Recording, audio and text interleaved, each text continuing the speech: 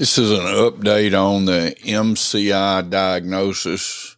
I offer these primarily to encourage other people who may have similar diagnosis or issues that sound like these, and also to share with friends what's going on with this. I want to preface anything I say with this. I am so blessed that no matter what I hear or what goes on, the blessings that I enjoy greatly exceed my best hopes for life. The last part of life, with or without MCI, is just the best part. And like one of my good friends said the other day, every one of us are going through something, right? So it's not like there's some of us that have something to think about and the rest don't. We all got things we have to work through.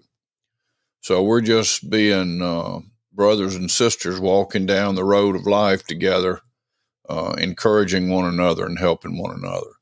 So I saw the main doctor at Ochsner's Brain Health Center on the main campus on Jefferson Highway in New Orleans.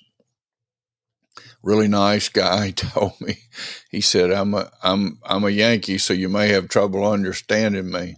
Primarily, he talked too fast, and I told him that was one of my biggest struggles, were people that talk too fast. But really nice guy, really smart, put me through a lot of tests, spent probably 2+ hours just one-on-one with him, drawing things and saying, what do you see in this blot or this photograph, or what tools do you see in this thing, and walking and pulling on this and pushing on that, and word questions and all sorts of things. And at the end of all that, he said the primary diagnosis continued to be MCI, mild cognitive impairment, and that he also diagnosed what is known in the sports world as CTE, traumatic encephalopathy, which is getting hit in the head. And that's the reason I chose this picture. One of my first big knockouts, I think he and I counted maybe at least 8 times of concussions, was a Shetland pony. And I was with C.L. Leonard, and his mother took us. She was visiting some of her family. They lived on a part of what most of us growing up knew as Pritchard Farms. And the only thing she said to us was, don't get on the Shetland pony. Don't get, of course, immediately right over the fence, onto the back of the Shetland pony, barebacked. And this isn't the wooden fence, but it looked like that wooden fence. And he immediately obliged me by throwing me back through the fence. So I'm laughing, but poor choices bring consequences, and wrecks when you're drinking and you're not restrained and you go through the windshield and break your bones and hit your head and knock yourself out. Things like that they don't produce good brain health. So that was an added diagnosis.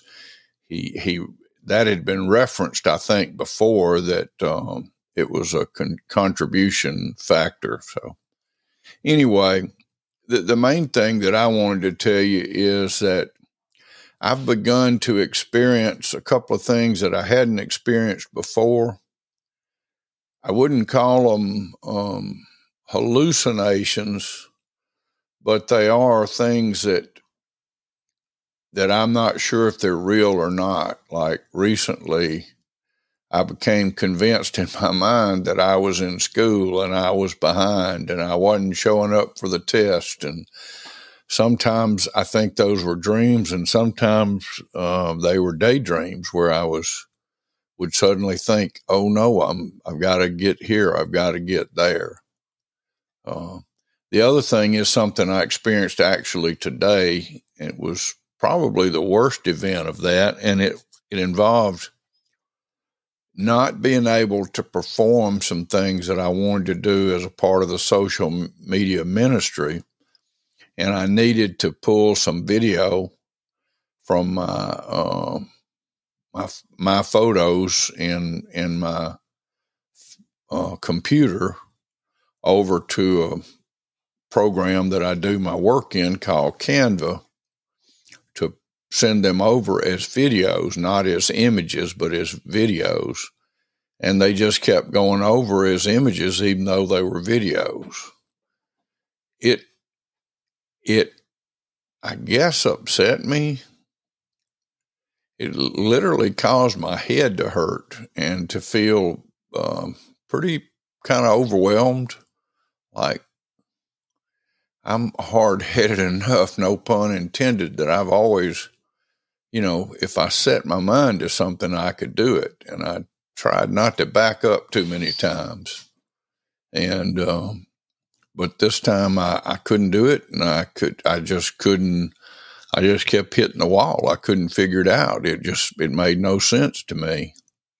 And so, I kind of gave in, and I actually went upstairs and laid down a little while. And when I came back, it started to clear up, and I eventually got it done.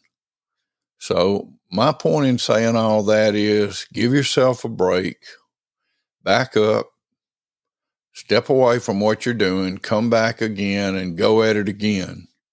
Just like life.